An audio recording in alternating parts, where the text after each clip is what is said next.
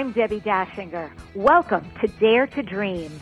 Be inspired to live big and bold and take action to turn your dreams into your reality. Go beyond obstacles and limits of your thinking. Accelerate results to catapult yourself to success. I'm a visibility expert who gives media makeovers to clients, booking them on media interviews and turning their books into international bestsellers with guaranteed results. Join me at DebbiDachinger.com. Dare to do great things. Dare to shine. It's all about you becoming a visionary and leading the pack. Welcome to your daring new life.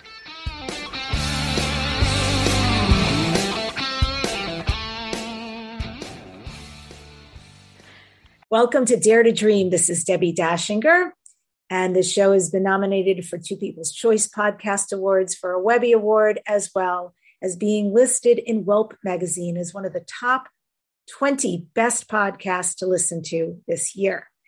Very grateful for the recognition, and I'm very grateful for all of you who are on this path and on this journey.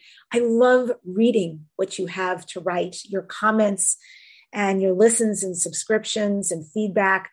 You guys are awesome. I just want to say, and as you can see, I do write back. I really do follow what you present. This show is sponsored by Dr. Dean here in Access Consciousness. They do beautiful energy work out into the world, and I thank them for their support. And if you would like to become a facilitator or take one of their classes, go to Dr. Dean here. That's DAINHER.com. or accessconsciousness.com. I'm Debbi Dachinger, and I teach business owners, entrepreneurs, coaches, speakers, and healers the steps in order to write a highly engaging page-turner book. I am a book writing coach, and I run a visibility hub. And in that hub is book writing. And the second piece of the hub is taking people's books to a guaranteed international bestseller. I do all the heavy lifting, and it's fully done for you. And the third piece of the hub is showing people like yourself exactly how to get interviewed on podcast and radio and have massive results by virtue of doing this. And so if you would really like to get some information on your own visibility and bumping and up-leveling yourself, well, I'm doing actually a free masterclass today. And I've also got a free gift for you. So the gift includes templates and videos and instructions to get you there so you can become more visible. Go to DebbiDachinger.com/gift, DebbiDachinger.com/gift. And today's show is something I'm excited about because, frankly, I have not ever had this conversation in the show. So even after doing this over 14 years, there's a first for everything. But I'm hungry for this information because this episode features a woman who's an author, a witch, a priestess, and who sees and communicates with fairies and elementals. My guest is Morgan Damilier, who writes about Irish myth and magical practices, fairies, and related subjects. Her writing has appeared in multiple magazines and anthologies, including Pagan Dawn and Naming the Goddess. Morgan has presented papers on the intersection of fairies and fiction for Ohio State University's Fairies and the Fantastic Conference, as well as the All Met by Moonlight Conference.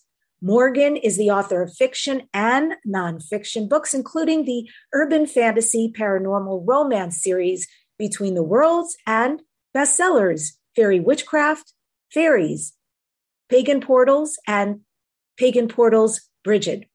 You can find out more about Morgan Damilier's books on Amazon. And if you're listening to the podcast or watching us on YouTube, you can see, I'm not going to give out the Amazon because it's quite a long URL, but just spell her name. Morgan is the first name and Damilier is Damilier.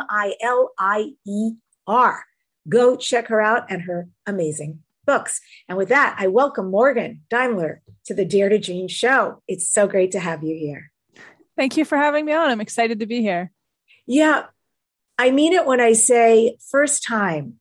And it wouldn't have happened before, but just to open up me a little bit to you, I have in the last couple of years, I think always fairies and elementals fantastical. Mm-hmm. But much like ETs, which I used to be an eye roller about, and I'm now deep in that world. That does, like I drank the Kool-Aid, and I'm there and I've seen spacecraft, my world's changed.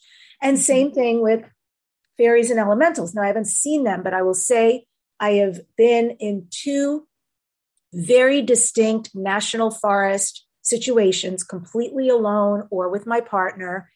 And I am aware, even without seeing them, we are not alone and they are here. And this is beautiful.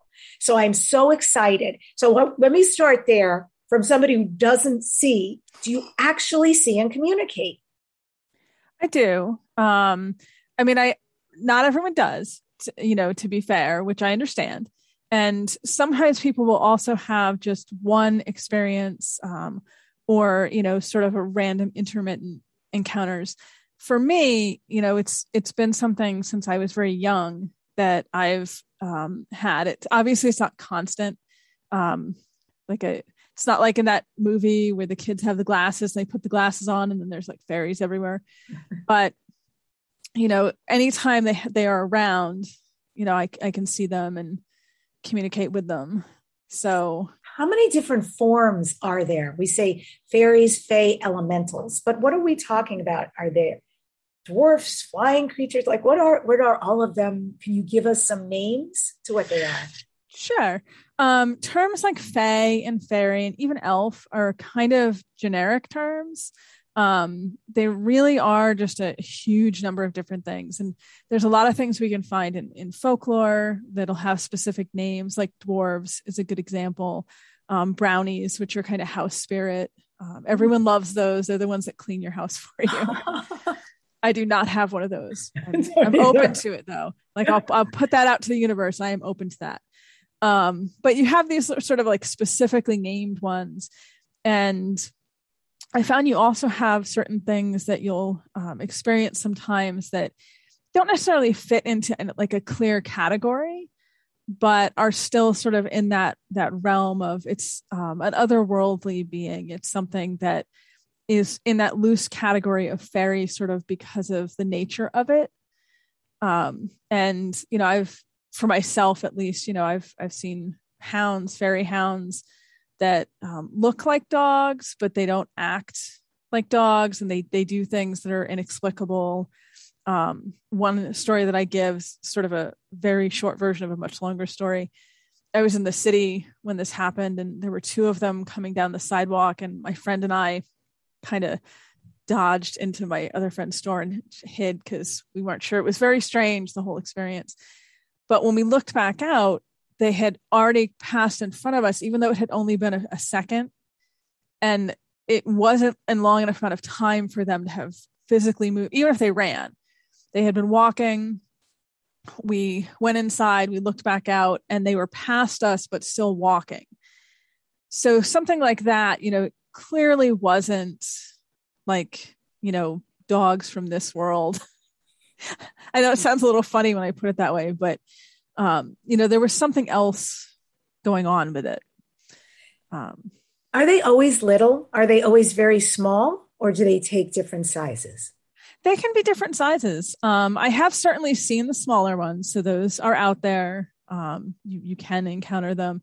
The biggest ones I've personally seen are like human sized, but I have heard stories from other people of people who've seen and experienced ones that are bigger, sort of like where the giants in folklore come from. So there's definitely a range that's out there. Interesting. So you write books, Morgan. You write books on this subject. You teach classes. You also involve Irish myth, magical practices, fairies, related subjects.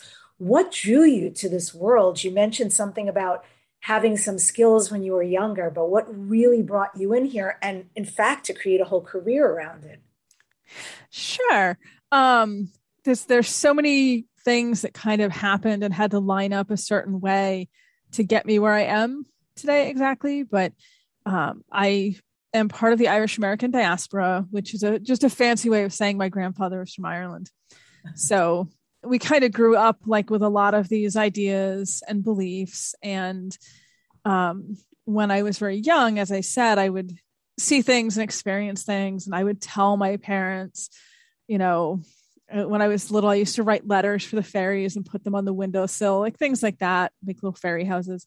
But But I think because we had this background where that sort of idea, the idea of fairies, is a cultural thing, they didn't discourage me. It was always sort of oh, okay, we don't see them, but if you do, that's okay.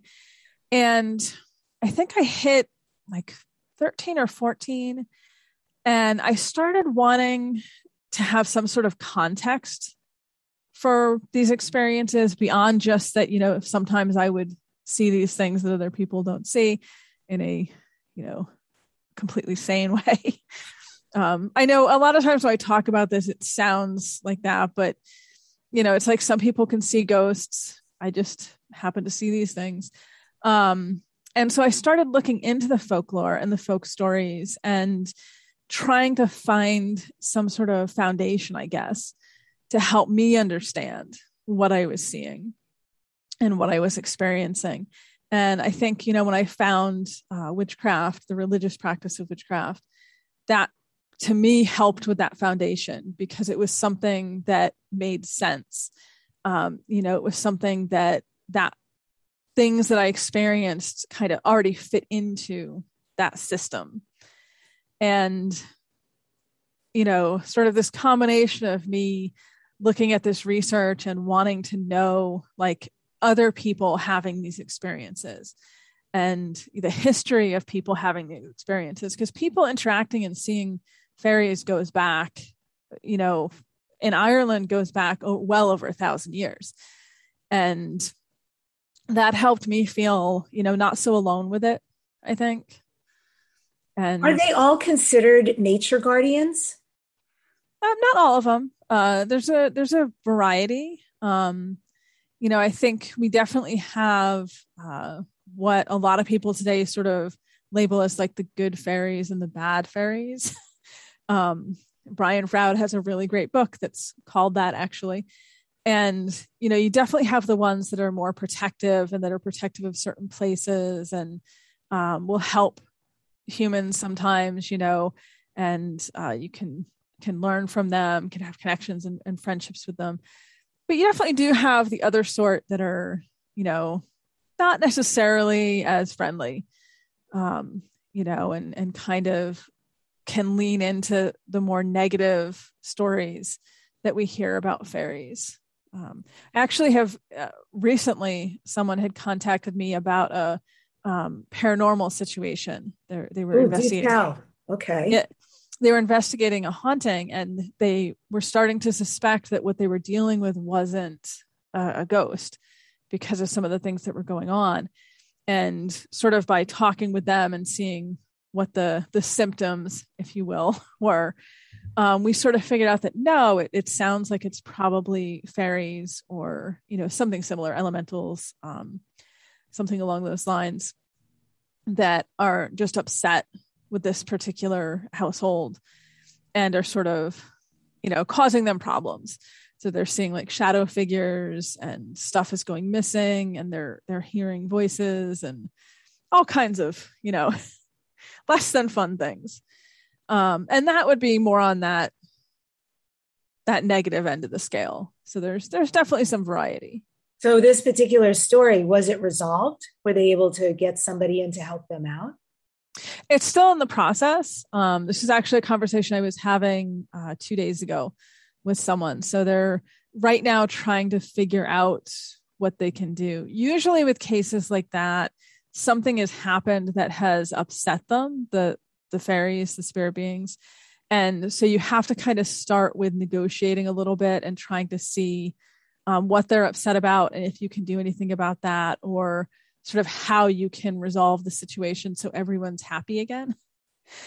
I had another situation I talked about with someone which was resolved, where they were doing some work in their yard and they had wanted to install a pool, if I remember correctly, and were digging things up and, all of this. And it was really upsetting the things that were already there.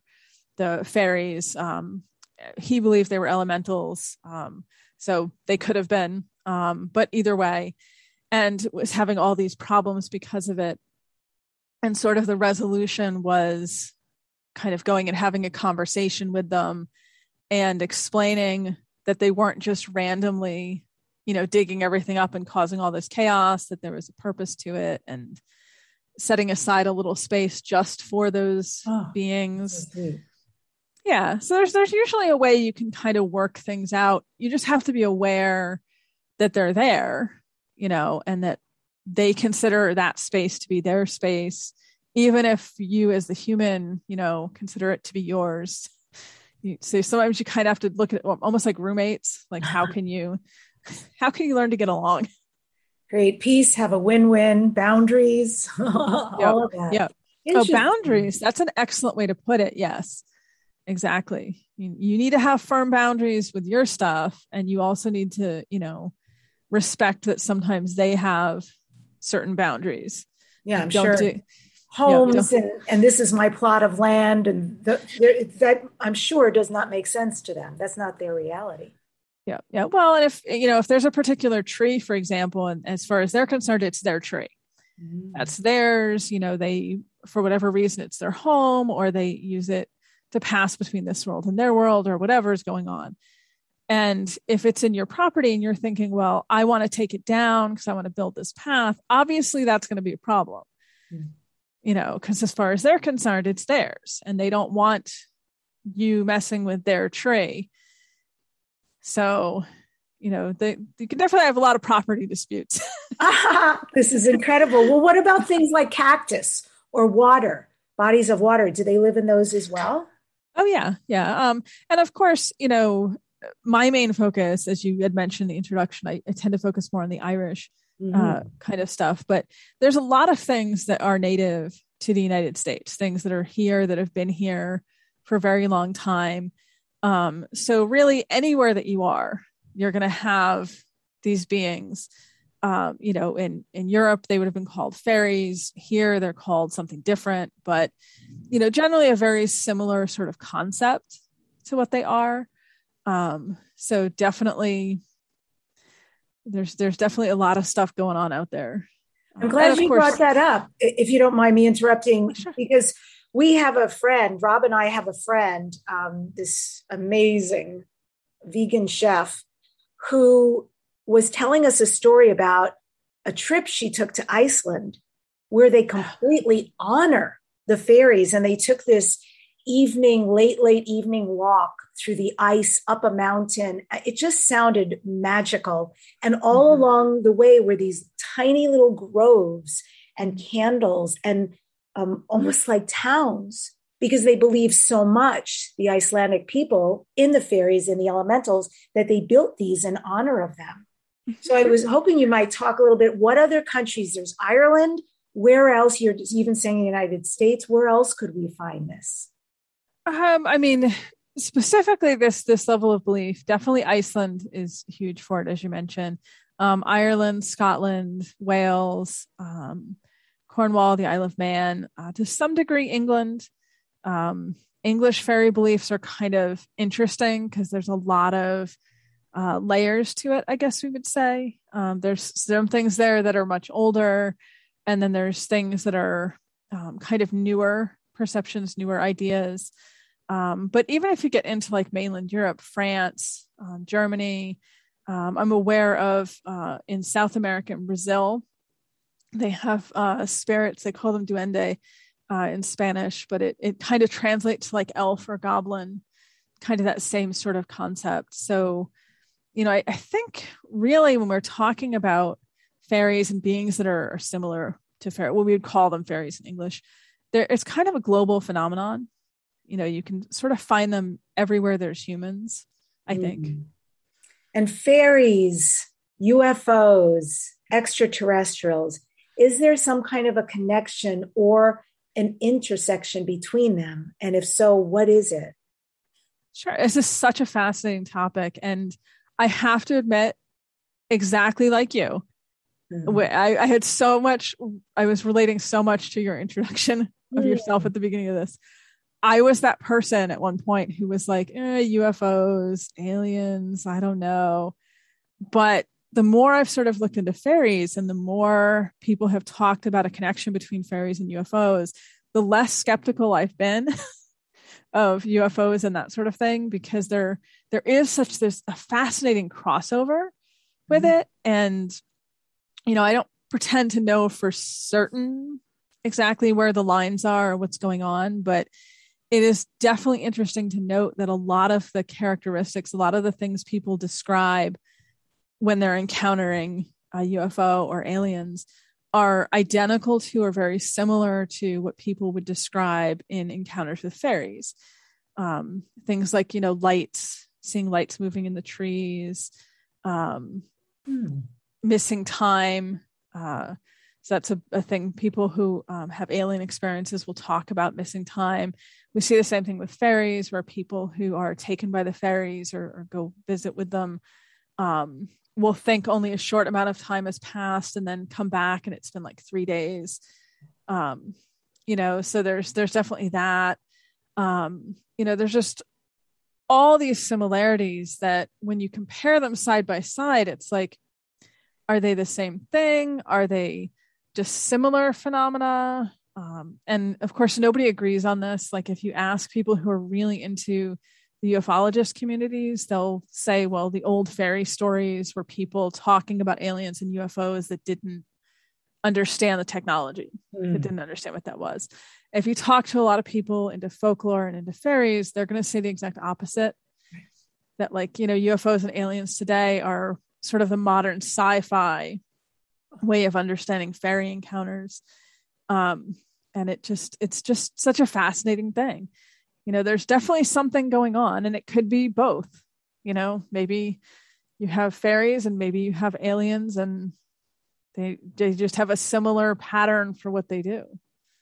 Yeah, without me being an expert in this by any means, I am, however, incredibly sensitive, and I do know energy. I would say weighing in completely separate.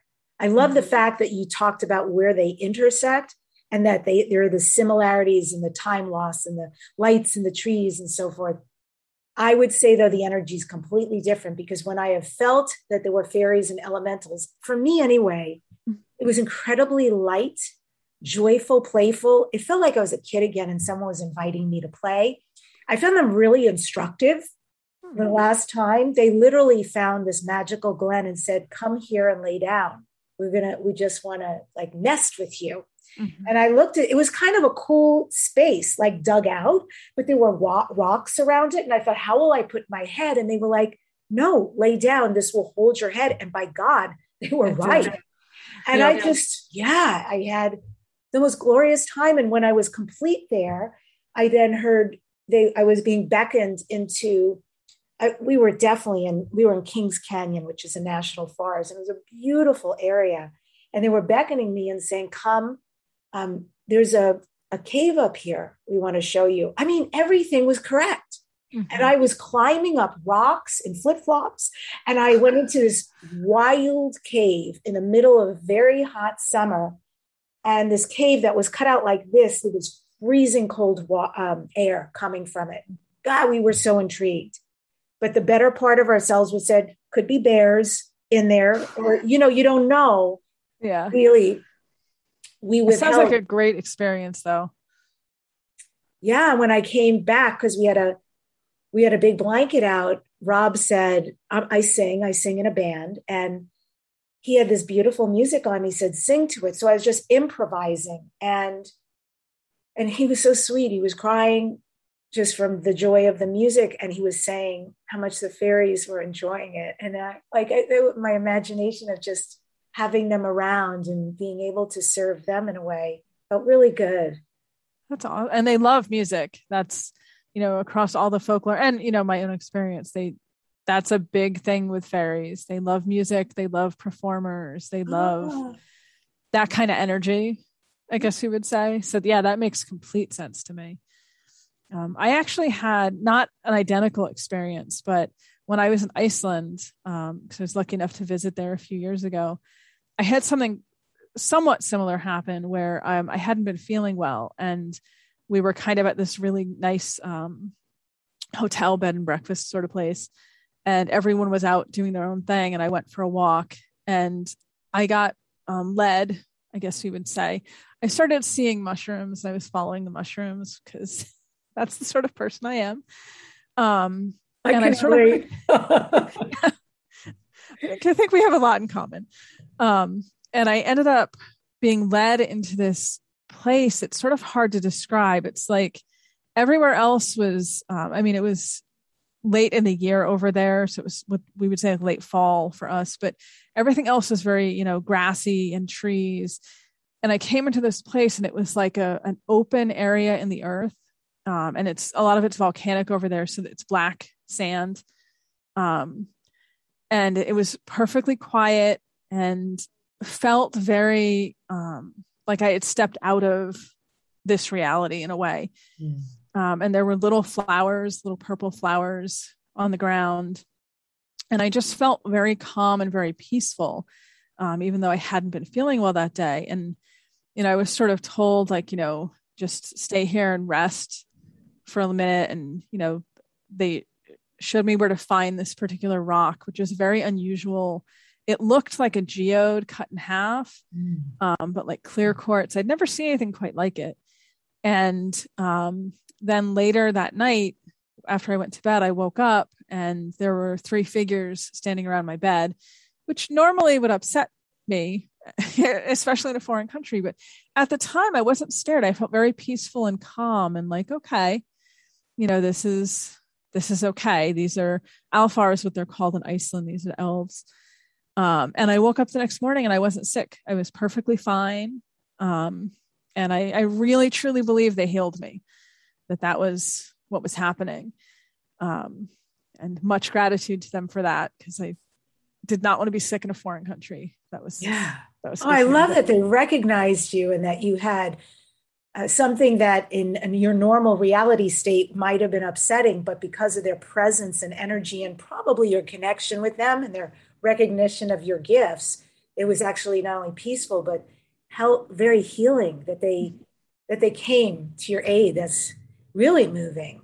So yeah, let's shift a little bit into Ireland, because you talk about a few of the gods and goddesses of pagan Ireland. So if you don't mind picking out 1 or 2 to share any kind of history, any kind of mythology or symbols, I would love, especially if it's active in the world today, the gods and goddesses who are powerful forces that, much like your experience, can bless us or perhaps otherwise challenge us. Sure. And there's so many to talk about. I guess the first one that I would bring up is the Morrigan. She's fairly well known and she's gotten much more popular in the last 10 years, which is funny to me because I can remember a time, 20, 30 years ago where you would say her name and people would immediately be like, oh no, stay away from that one, which is unfair. She's super awesome. But, it's really moved into a place where she's gained a lot of popularity and people are much more open to her. And I think she gets a bad reputation because she's strongly associated with like war and battle. So people sort of look at that and are immediately like, no. And can you say her name again? Oh, the Morrigan. The Morrigan. The Morrigan. Yep. It means great queen in Irish. Nice. Yep. And, like I said, she gets sort of labeled as this, like dark, scary battle goddess, but there's so much more to her. She definitely is associated with, war and battle, but more in the sense of like victory and success and overcoming, in one of the great sort of Irish myths, she shows up to sort of inspire people who are being oppressed to fight against the people that are oppressing them, to sort of rise up and take back their land and their independence. And, it's a really, really cool story. And she's also associated with things like prophecy and sovereignty, the idea of not just in the larger, king ruling the kingdom kind of sense, but today a lot of people see her with personal sovereignty, helping you learn how to be whole and complete in yourself and really be in charge of your own life, which is something a lot of people really struggle with. Our culture is not always a big fan of that. Mm-hmm. That's right. And so the Morgana, The Morgan. Mhm. Morgan, I'm going to look this up. I'm sure she's also beautiful. Is there a way, because some of these things you're saying are really powerful. Is there a way that we could call on her to bring her in to help us for things like personal sovereignty and Sure. other beautiful I, characteristics? I find her to be really receptive to people just talking to her. Just reaching out and saying, I want to know more about you. I want to connect to you. She is a fairly no nonsense sort of goddess, which I like about her. She's not one for like cryptic signs and subtle messages. For example, crows and ravens are one of her animals. And people who ask for her to be around or who find her energy around will find like flocks of crows and ravens showing up inexplicably. I feel like you find that relatable. I am so blown away right now because I have, for decades, had this thing with crows. I never asked for it. They absolutely follow me. They turn up in amazing places. Just recently on our block, I mean, it must have lasted 1 or 2 months. I don't know if anybody else saw it, but it was like, what is it? A murder of crows, right? Mm-hmm. We're not talking 1 or 2. We are talking about there were so many. I felt like I was on a crow farm. Yeah. No, crows are a thing with me, but I also, I feel they're very benevolent and I'm moved and humbled by them. Yeah. Well, and crows, kind of like the Morrigan, they're another of those animals that I think kind of get a bad reputation that's completely unfair. People tend to see them like, oh, it's a bad omen, or, where I live, they get into the garbage a lot, so people don't really like them, but they're extremely smart animals. They're some of the smartest birds that are out there, I think. And they've had all these studies that show like they can use tools and they remember people's faces. They're very, very intelligent. Yeah. And they're also very caring. Like I'm about to have like a whole crow loving moment.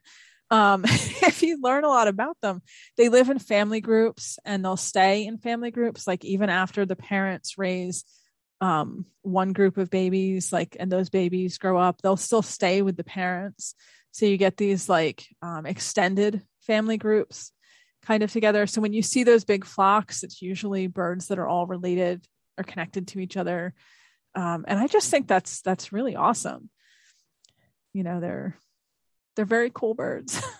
Yeah, I am with you. And I also understand they're incredibly intelligent. I only see, beauty. I also see a lot of native energy when I look at them. And so right. And thank you for the trivia about them. That's beautiful. The Morrigan. So yes. You ask her, I want to know more about you. I want to connect with you. And you're saying often it will come with ravens or crows, or there'll be other ways or indications. Do people see her, or is it a feeling, or how does that work? It can be both. And a lot of people will talk about dreams, having dreams with her in them or messages from her. So I think that the key is just opening yourself up to it and, being willing to let it in, if you will. Ask for it. And then when it comes, acknowledge that it's there. Beautiful. And who else might you talk about that can bless us or challenge us? Sure. Another one who, again, has recently gained a lot of popularity is a goddess called Bridget. And she's also a Catholic saint. And there's a whole interesting thing about how she was originally a pagan goddess in Ireland. And then many people believe she was so popular and so well loved that when Christianity came in, instead of being able to just convince people not to worship her, they ended up creating these stories that kind of put her in this role as a saint, because people were just not willing to give up that connection. There's other theories as well. People will tell you that no, there actually was a saint by that same name and she's different. But if you look at the stories, there's a lot of similarity. The goddess is associated with things like healing and poetry, smithcraft, and the saint has very similar kind of things associated with her. The goddess was supposed to be the daughter of a god in the Irish pantheon who's a druid, and her mother's name means white cow, or at least the goddess, that's probably her mother. And the saint was supposed to have been born and then could only be nursed by this white cow, and her father was a druid. So you can kind of see like where the stories overlap a bit. But she's a great one for people to connect to, because whereas the Morgan is a little more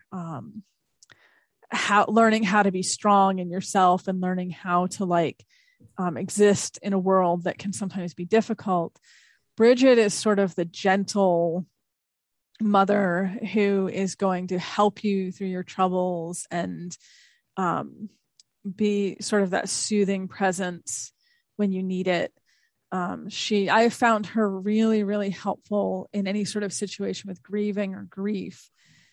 She has a myth, the goddess explicitly has a myth where her son is killed in this battle, and she's said to be the first person who mourns, or keens in Ireland, which is, very sad. But I found because of that like as a human, if you're in a situation where you're grieving, she's an excellent one to sort of call to or try to connect to get that sort of peace and to help you through that difficult time. So I'm really fond of her. And of course, if you do anything like poetry or music, she's a good one because she's good for that. Okay. Yeah, these are great. It sounds like someday I would like to just pick your brain about what else, because we could probably do a whole show on that alone. Oh yeah, there's a lot to that, definitely. Yeah, thanks for teasing that. I appreciate it. So here we are talking about what is possible when you work with these pagan gods, goddesses. I want to also ask, is there a way that we could practice fairy witchcraft? I was going to say fairy magic, but fairy witchcraft using rituals, using holidays, magical practices in a way that honors them and that also assists us? Sure. I think the biggest thing, particularly with the fairies, is trying to establish friendships and connections. So one of the things that I encourage people to do when they're sort of first starting out with this is to get into a practice, whether it's once a week, once a month on the full moon, major holidays, of making a little offering. Dairy products are good. If you're vegan and that doesn't work, then like fresh fruit, fresh veggies, honey's good, all of that whole range. And, just sort of go out and make it clear that you're interested in having a connection, having a friendship with beings who are also interested in that same thing. Because like I said, there's that range of like the more positive ones and the more like mischievous, potentially, going to mess with you ones. So you kind of want to make sure you're aiming for the positive ones. But if you just sort of put it out that way and say, I want to connect with the ones who want what's, friendship with me and who are goodly inclined, is how I usually phrase it, like who mean well for me. May I ask you, is that what you mean by the phrase good neighbors? Because I've heard that that's what they're called sometimes. Sure. It's actually, and it's funny, I always use the word fairy, but there's a lot of belief, particularly in the like Scotland, Ireland, Wales, those areas, that you shouldn't call them fairies. You should call them by a euphemism. So good neighbors is one example.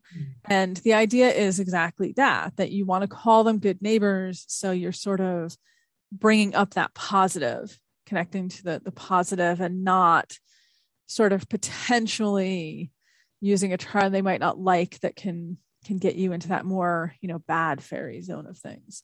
So yeah, there's good neighbors, there's good folk, gentry, shining ones. Mm. There's a couple different terms that you'll see kind of floating around out there. So talk me through this. We have on our property an amazing tangerine tree. And we have also San Pedro cactus and aloe vera. Those are the ones we tend to go to make offerings or prayers, but we've never done them to the fairies, elementals, or good neighbors, or etc. All the other great names. So if I have my honey and fruit, let's say, then what would I do next? I always encourage people to trust their intuition. I think when it comes to this sort of thing, people are much more aware of where these beings are and where they aren't than we realize we are.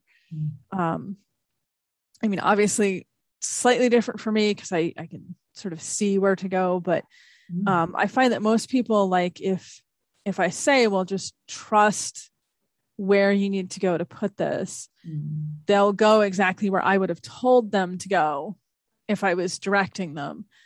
You just have to have that trust in yourself. I think that's what trips a lot of people up, is they get nervous and start second guessing and thinking, well, why would they want it here? Because this is kind of a weird place, or, this is right up against my house. Wouldn't they want it over there? But,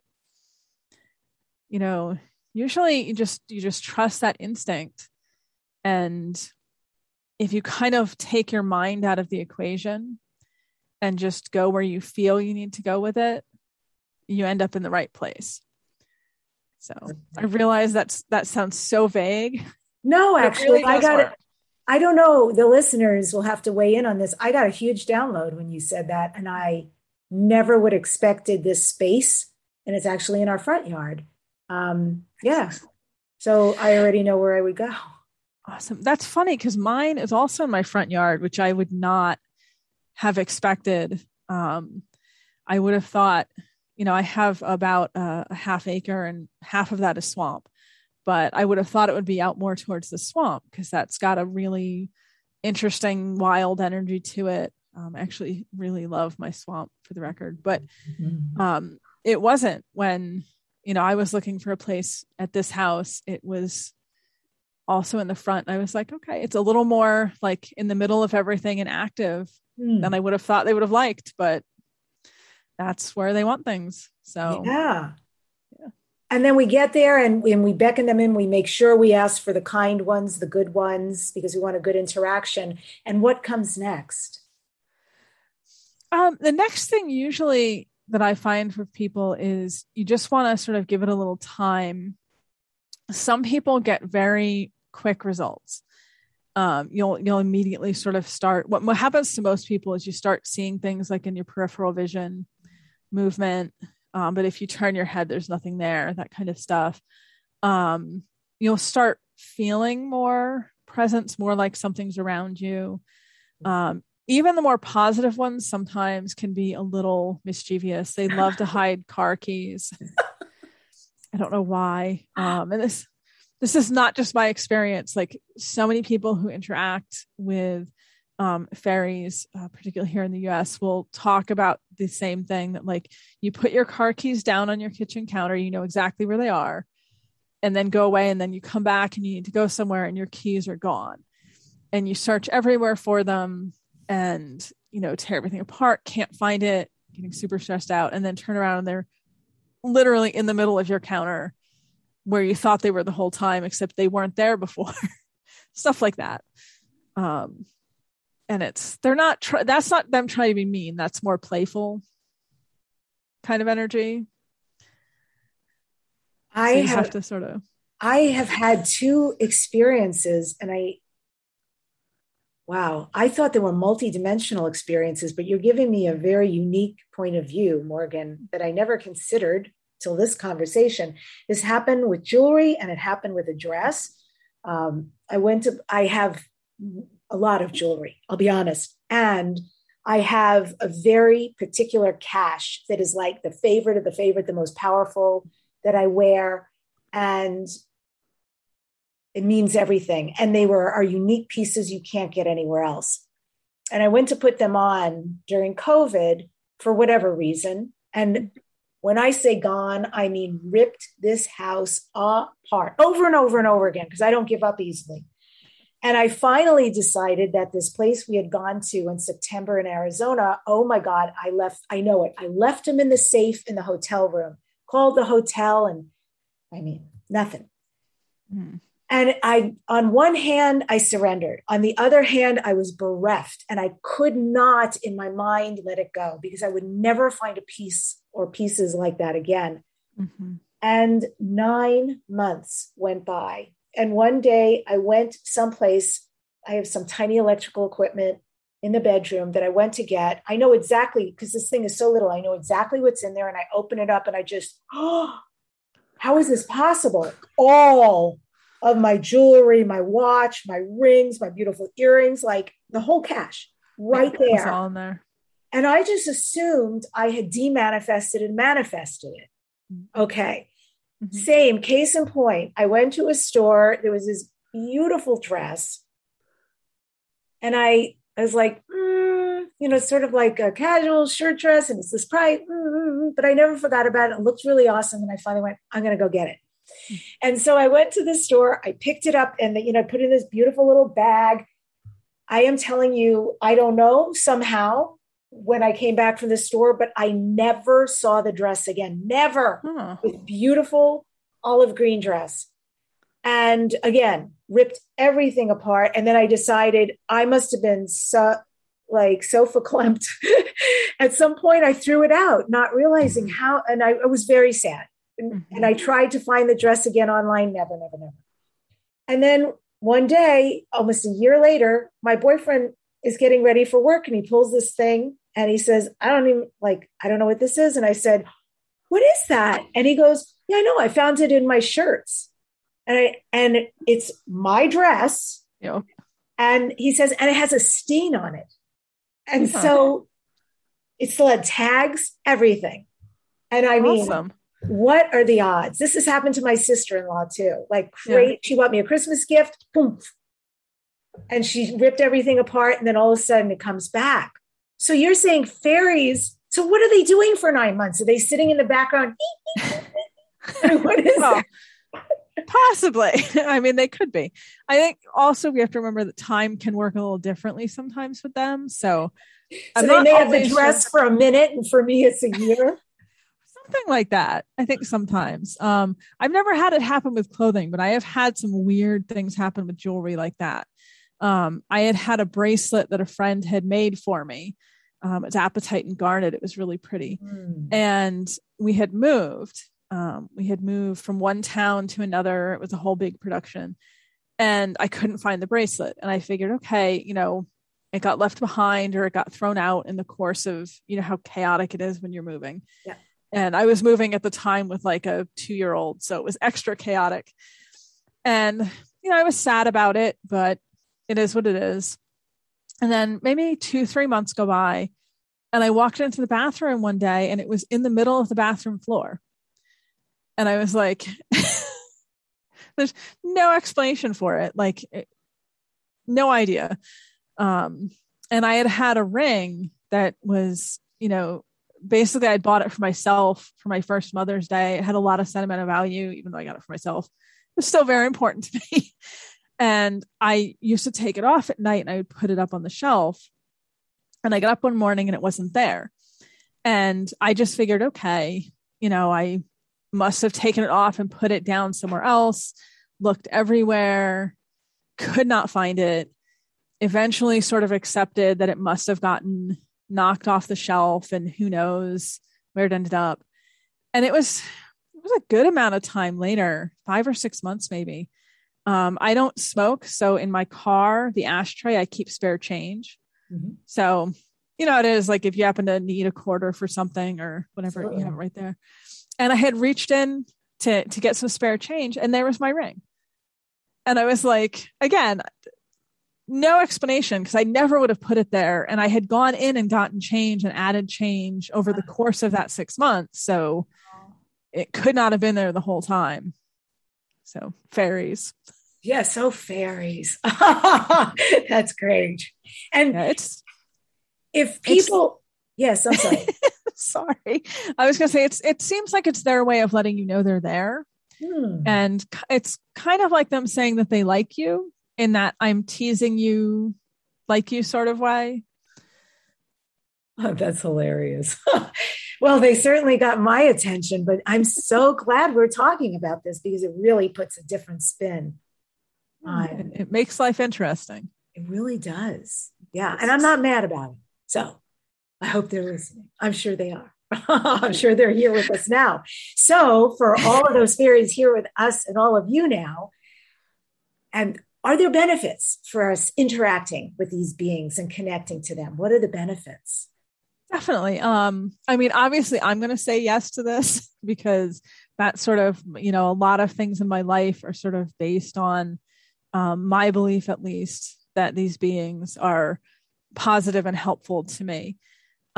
There's certain things that I've been taught, like in dreams in particular, they communicate a lot in dreams that I never would have known otherwise. Things that relate to particularly like my practice of witchcraft, which is sometimes a little more personal, but, use of certain things for like cleansing purposes, healing purposes, things like that. So there's definitely the benefit that they will engage with you and teach you things. Obviously, as I'd mentioned, the healing, I had that example in Iceland. I have another healing example, which, I have only shared a few times with people because it's super personal. And it also, like, to me, it's kind of miraculous, except, fairy miraculous, as opposed to, higher power miraculous. But my middle child has a lot of health issues. And at one point when she was, I say 11 or 12, she was diagnosed with scoliosis. And this was on top of a lot of other things that she was already dealing with. And, I don't know if you know how that works, but you have to go to the doctor, the orthopedist so often, and they check like how the curve is progressing in the back. And it was getting to a point where they were like, well, we're going to have to probably look at putting her in a back brace to try to correct it. And there was multiple reasons why that was going to be really, really problematic for her and not going to go over well. So I kind of had gone to the fairies, the ones that are connected to me that I feel close to, and was just like, I need for this not to happen, basically, because it's just a mess and she's got enough stuff that she's going through and dealing with. And this is like just one thing too many, basically. And it was, I think it was either 3 months later or 6 months later. I think it was 3 months later. We went back and they always do an x-ray. And he took the x-ray and came in, and basically her back was straight. And I actually have the x-rays. Like, I can prove this. This is not just me making up a creative story. The curve was almost completely gone. They're tiny, you can barely see it, but it was almost completely gone. And I asked him, because he's a pediatric specialist with this, how often do things like this happen? And he was basically like, well, this doesn't happen. Like, scoliosis doesn't, resolve itself. It only gets worse, or they have to do something to correct it. And, the doctor said, I have no explanation for what's going on with this, or, how this happened. And then they had us keep coming back to keep monitoring her, because I don't think he trusted it. I can imagine. Yeah. But, and that is, like I said, it's a true story. I have the x-rays. Because I know it sounds super unbelievable, but, and I truly believe it was, thanks to them. So I do think that when it comes to fairies, and healing, it's not always going to be like that extraordinary, but they definitely can, help people with things like with physical things, with health things. So wow, definitely a reason. Yeah. So it's fair to say that fairies have changed your life. Oh, definitely. Definitely. And I mean, there's definitely challenges that come with it. Clearly being an expert in this and, being someone who talks about being able to see these beings and being connected to these beings, it's not always something that makes your life easier, but I really do feel like there's so many things that are blessings in my life because of them and because of that connection to them. And, beyond everything else, just having that presence and, like you said, when you were talking about your story before, those moments of feeling just almost like pure joy with them around. I wouldn't trade that for anything, even if I get to be the crazy fairy lady. Well, everybody needs one. So I'm glad it's you. I have to say, Morgan, I'm so glad you came on the show, and I'm going to spell your last name for people. It's Morgan Damilier, and it's Damilier, Amazon. So if we go to Amazon to check out your books, I'm intrigued. So some of them are factual and information-based, and some of them are novels? Yes. Yep. The majority of my books, and I am embarrassed to admit I have a lot of books, but the majority of my books I have, are nonfiction. So I have a lot of books about Irish paganism. I have a lot of books about fairies. I do some translation from older Irish into English. So like everyone needs a weird hobby, and that's mine. So that's a cool hobby. What a conversation starter. Yeah, it definitely gets people's attention. But it's fun, and a lot of the really old stories, there's only a few versions in English available, and they're not always the best. So I thought it would be fun. This is my idea of fun, to look at the originals and then do, newer versions for people. So I've got that out there. And then, I write fiction. That actually, to be fair, that actually is my fun hobby. I just enjoy it. It's fun to tell stories like that, urban fantasy. So sort of the idea of our world, but if everyone could see elves and fairies and all of that and interact with them. And are your books also available in Audible? Two of them are. My book, Fairy Witchcraft, is Fairycraft. I should say it would help if I can remember the title of my own books.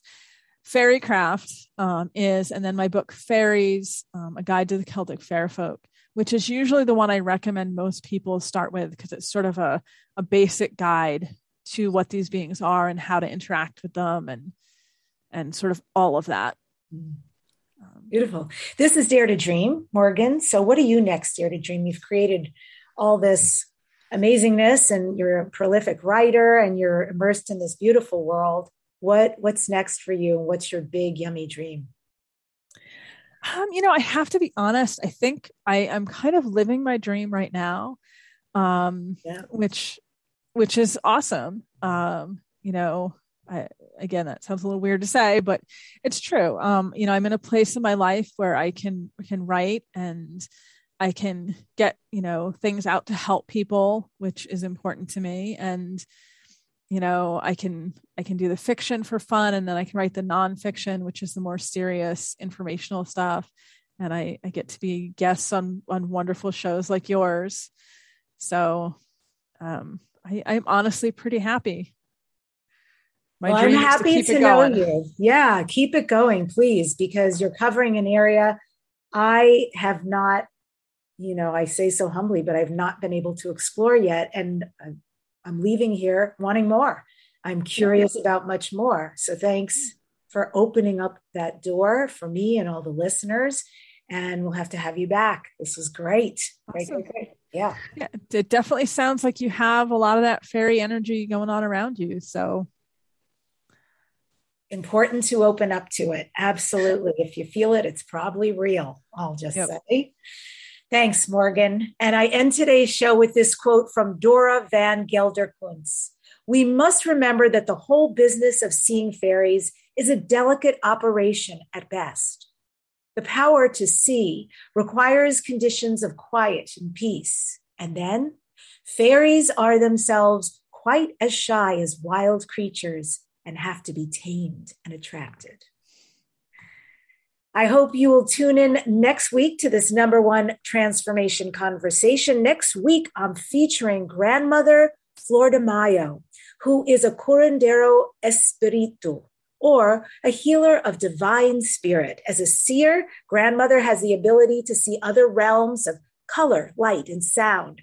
She was born in Nicaragua under the Maya astrology seed sign and has the ability to see the effects of existing imbalances on the physical, emotional, and spiritual realms within a person's energy system. Remember to subscribe to this #1 transformation conversation. Leave your comments, like the show, and recommend it to your friends who you know will enjoy this. I thank you so much for being on this journey, and may you have a mischievous, magical day. Thanks for joining us.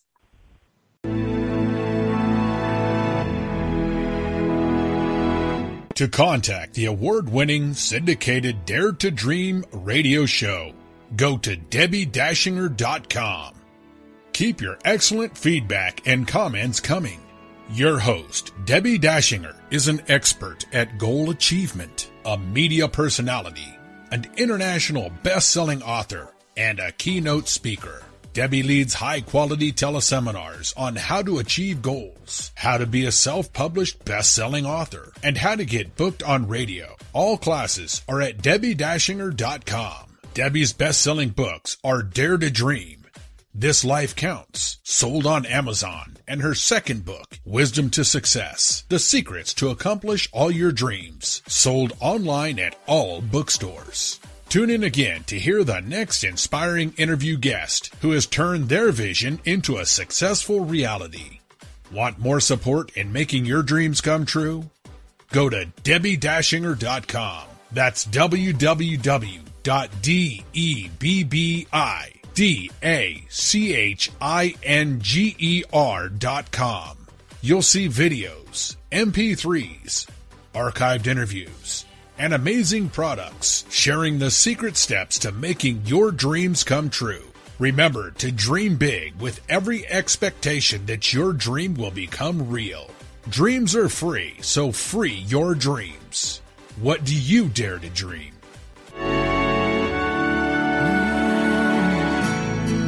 Here I'm standing now, waiting for my time to be all that I can be. It's so easy to forget, life is in my hands, and I can change.